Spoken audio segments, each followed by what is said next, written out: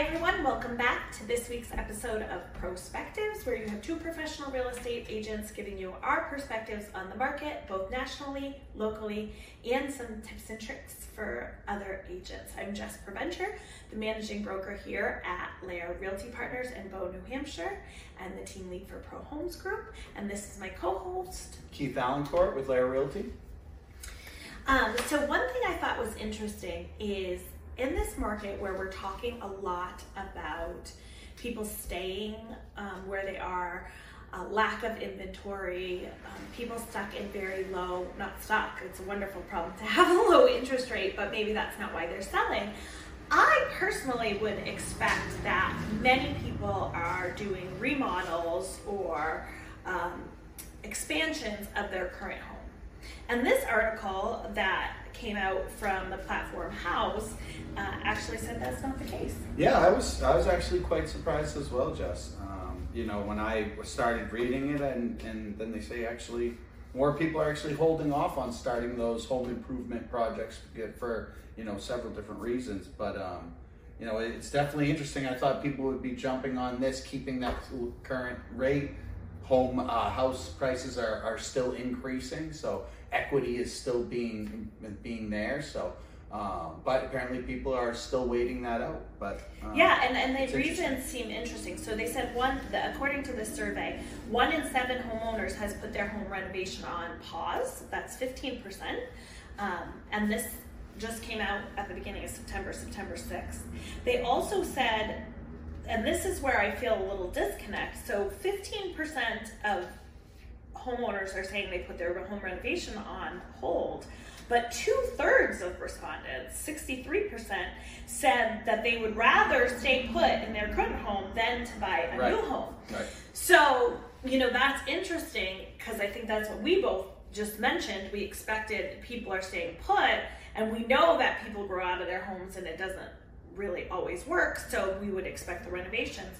The interesting thing is because those low interest rates, they're locked in on their mortgage, are pushing them to stay where they are, but the rising interest rates on that equity is what is making them part of what's contributing to delaying. Just like buyers, you know, it's just like buyers. Even if you're a homeowner, they're still, you know, very afraid of that rate, that interest rate. Something about looking at that number, it drives people insane. It's true. And I was blown away when I saw that, to tell you the truth.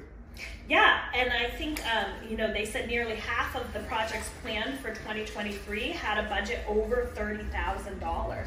So it makes sense, you know, if you're borrowing right now, like I have a HELOC, a home equity line of credit, and my interest rate on that is like, I want to say 10. So yeah, $30,000 with a 10% interest rate is high. The other reason, and this was no surprise to me, was a challenge finding the right professionals. I saw that as well. Almost half of people, yeah. And I mean, that's so interesting to me on kind of a cultural level, that we are certainly seeing that, a lack of availability of professional plumbers, electricians, general contractors. There's this real delay in being able to get those people to work on your project, or an increase in price for their services. So all of you high schoolers that are graduating, start really thinking about whether college is the right way to go, or that a trade might be a very lucrative career field for you. I'll tell you, a lot of people in the trades right now they're naming their business. They're naming the price that they want to sell or provide at, and they're doing really well, really well. I was floored when I saw that, you know, homeowners that had already completed their projects this year, that 45% number that they weren't sure if they had the right professionals, or they had a challenge kind of finding that right person to do that. Well, and I can totally attest to that. We had a problem, as you know, earlier in the year in our home, and required a plumber, tile, all these things. And we went through 3 plumbers before we found the plumber who was able to diagnose and find the issue. And when I suggested to him, hey, I'm a real estate agent, I've really enjoyed working with you, I've had a great experience, and I'd love the opportunity to refer you out, he, no exaggeration, was like, please don't. He was like, I am so busy, I have more business than I can manage, you know. So you know, if you unfortunately meet with a professional and they're like, yeah, I can be there tomorrow. There's probably a reason. Yeah, there's probably a reason. So super interesting to me. And also just what will happen over time to these properties if they're not being updated. Of course. And they're not being maintained, or what will happen when they put these renovations in. It's fascinating. So we'll keep our eye on that, and let us know. Do you have a project that you're putting off, or that you wanted to get started and you're now delaying? We'd love to know. And if we can help connect you with quality. Yeah, I was going to say, if you're looking for somebody, a quality builder, or somebody to help run a project or just get you to the right person, you know, please reach out. Yeah. So moving on to New Hampshire. Before we get into the regular monthly news, which is we give you every month, we wanted to bring attention to the most expensive listing in New Hampshire. Yeah, right in Rye. It's in Rye. Right. It's beachfront property. So not surprising that would be expensive, but this property is listed by Jim Giampa. So shout out to Jim, great job. And this property is kind of blow your mind. I don't know about you, but we every year kind of do that drive up the New Hampshire coast and stare at all the houses and say, oh no, I like this one, I like this one. And this is 17 Straws Point Road in Rye, New Hampshire, and it's currently listed for $25 million. $25 million. But this one, you can see 3 states. You can see Maine, New Hampshire, and Massachusetts from almost all of the rooms. So, you know, this one tops the top, right? Oh, right. So, it's incredible. It's on kind of like this jut out, over 10,000 square feet, livable square feet, 5 bedrooms, which doesn't 5 bedrooms sound small for 10,000 square feet? It does, but I went through and I actually looked at the pictures, and you're like, well, each room is like, you know, 30 by 30 by 30 is what it feels like looking at the pictures. So 5 bedrooms, 7.5 baths. That's so it. Every bedroom has its own bathroom. And then some. And then some. And then it has an oceanfront outdoor infinity pool. So you can be lounging in a heated pool, but see all ocean around you. It's very, very cool. And what I thought was interesting and really helps is this property was listed, like I said, it is listed for $25 million, so 1.3 acres. But in December of 2022, which was less than a year ago, another residence on this road, 60 Straw Points Road, was purchased for $25 million. It was an off-market deal, so it wasn't live on the MLS, which frequently happens with these very upscale properties, these luxury. Oh, they're not doing an open house for that? No. Oh. We can. I would love to go in and look. Maybe we can call Jim. What can you do for us? But it sold for $25 million, so that gives a lot of credence and credibility to this pricing strategy. He's kind of on at first you're like, it's crazy, but then you look back and you can quickly point to something that didn't even have might not even have a big net to try to catch. Sure. And I mean, Jim is right. He commented that they are not often on the market, and this is true. People who families that have this typically hold on to them for generations and generations to enjoy. They update them. The legacy home. Yes, that's what he called it. The generational wealth, which we always talk about in real estate. We all want. Might not be $25 million, but maybe a little bit more, less. 20 million. That's fine. any million is fine. Anyway, I want to kind of contrast this large property and just kind of put our more realistic glasses on and take a look at what's happening in New Hampshire. And the 11th consecutive month in a row that sales decreased by a double-digit amount. It was 23.2% drops from last year. It's actually, I thought this was fascinating, it's been more than 2 years since New Hampshire saw an increase in year-over-year sales. I saw that. When I read that too, that was something that jumped out to me. 2 years? I'm trying to think back, and you know, it's definitely hasn't been that good. No. In terms of the number of sales. So Correct. that's the number of closed Correct. properties. The year-over-year median price, on the other hand, continues to go up. And we have consistently gone up since February of 2020. That is 42 months. The median price in New Hampshire has continued to go up.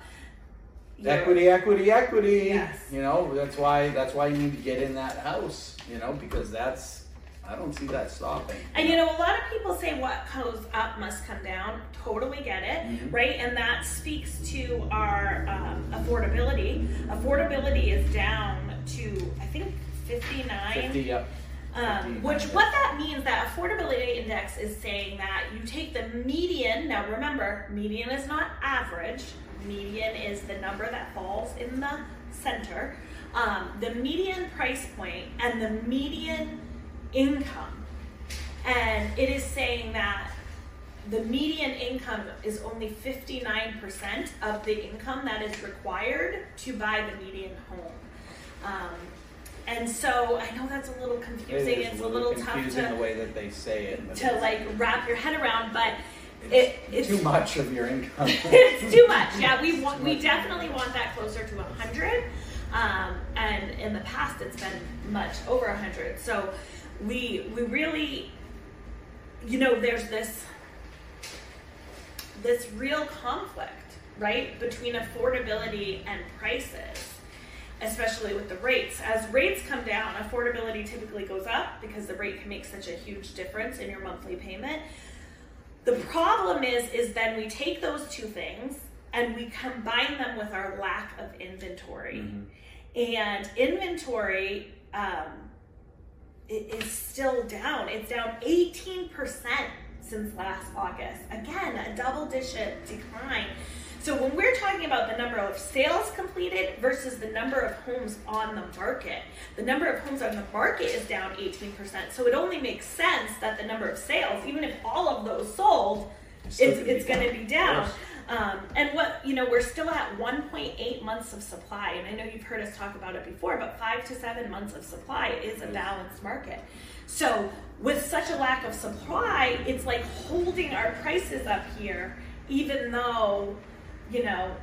And, you know, we can see a little bit into the future as far as houses being built and developments being put in. So, you know, there's no help around the corner. You know, again, that's why we talk about, you know, getting into that house or even that get into that condo. If it's not a 15, 20-year plan, it can be a 5-year plan. Again, equity, build that equity, rent out. You know, I'd almost expect, you know, all these, you know, low interest rate homes, if they're going to move eventually, they might even just keep out their house and rent. So, 100%. You know, you got to get in where you can get in, and because I just don't see a decline or a drop on that anytime soon. Especially, and you know, we're even seeing it in the rental market, which we talked about last week.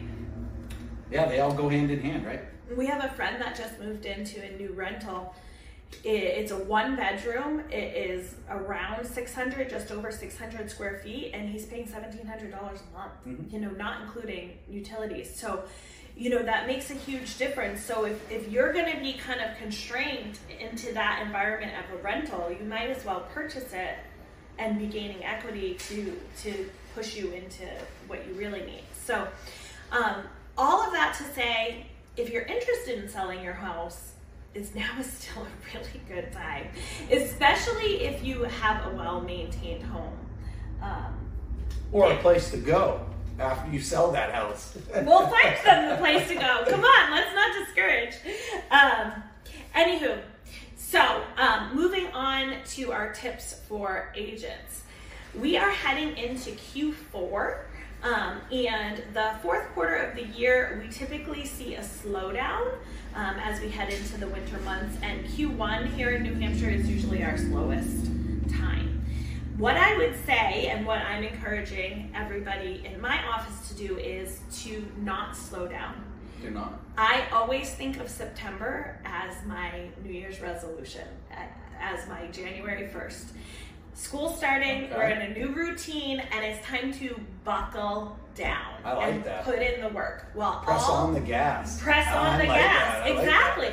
when everybody else is taking their foot off, when everybody else is going, oh, I'm going to take the kids. They don't like to get up in the cold in the morning. They want to sleep in. Yeah, 100%. And with all the conflicting information in this market, that is our job, is to be the resource for our people and to not leave them floundering and wondering. So be proactive, get out there and pedal to the metal. We'll be out there. We'll be ready to go. You just send us in any questions that you have. If you need to meet one of us, we're ready for you.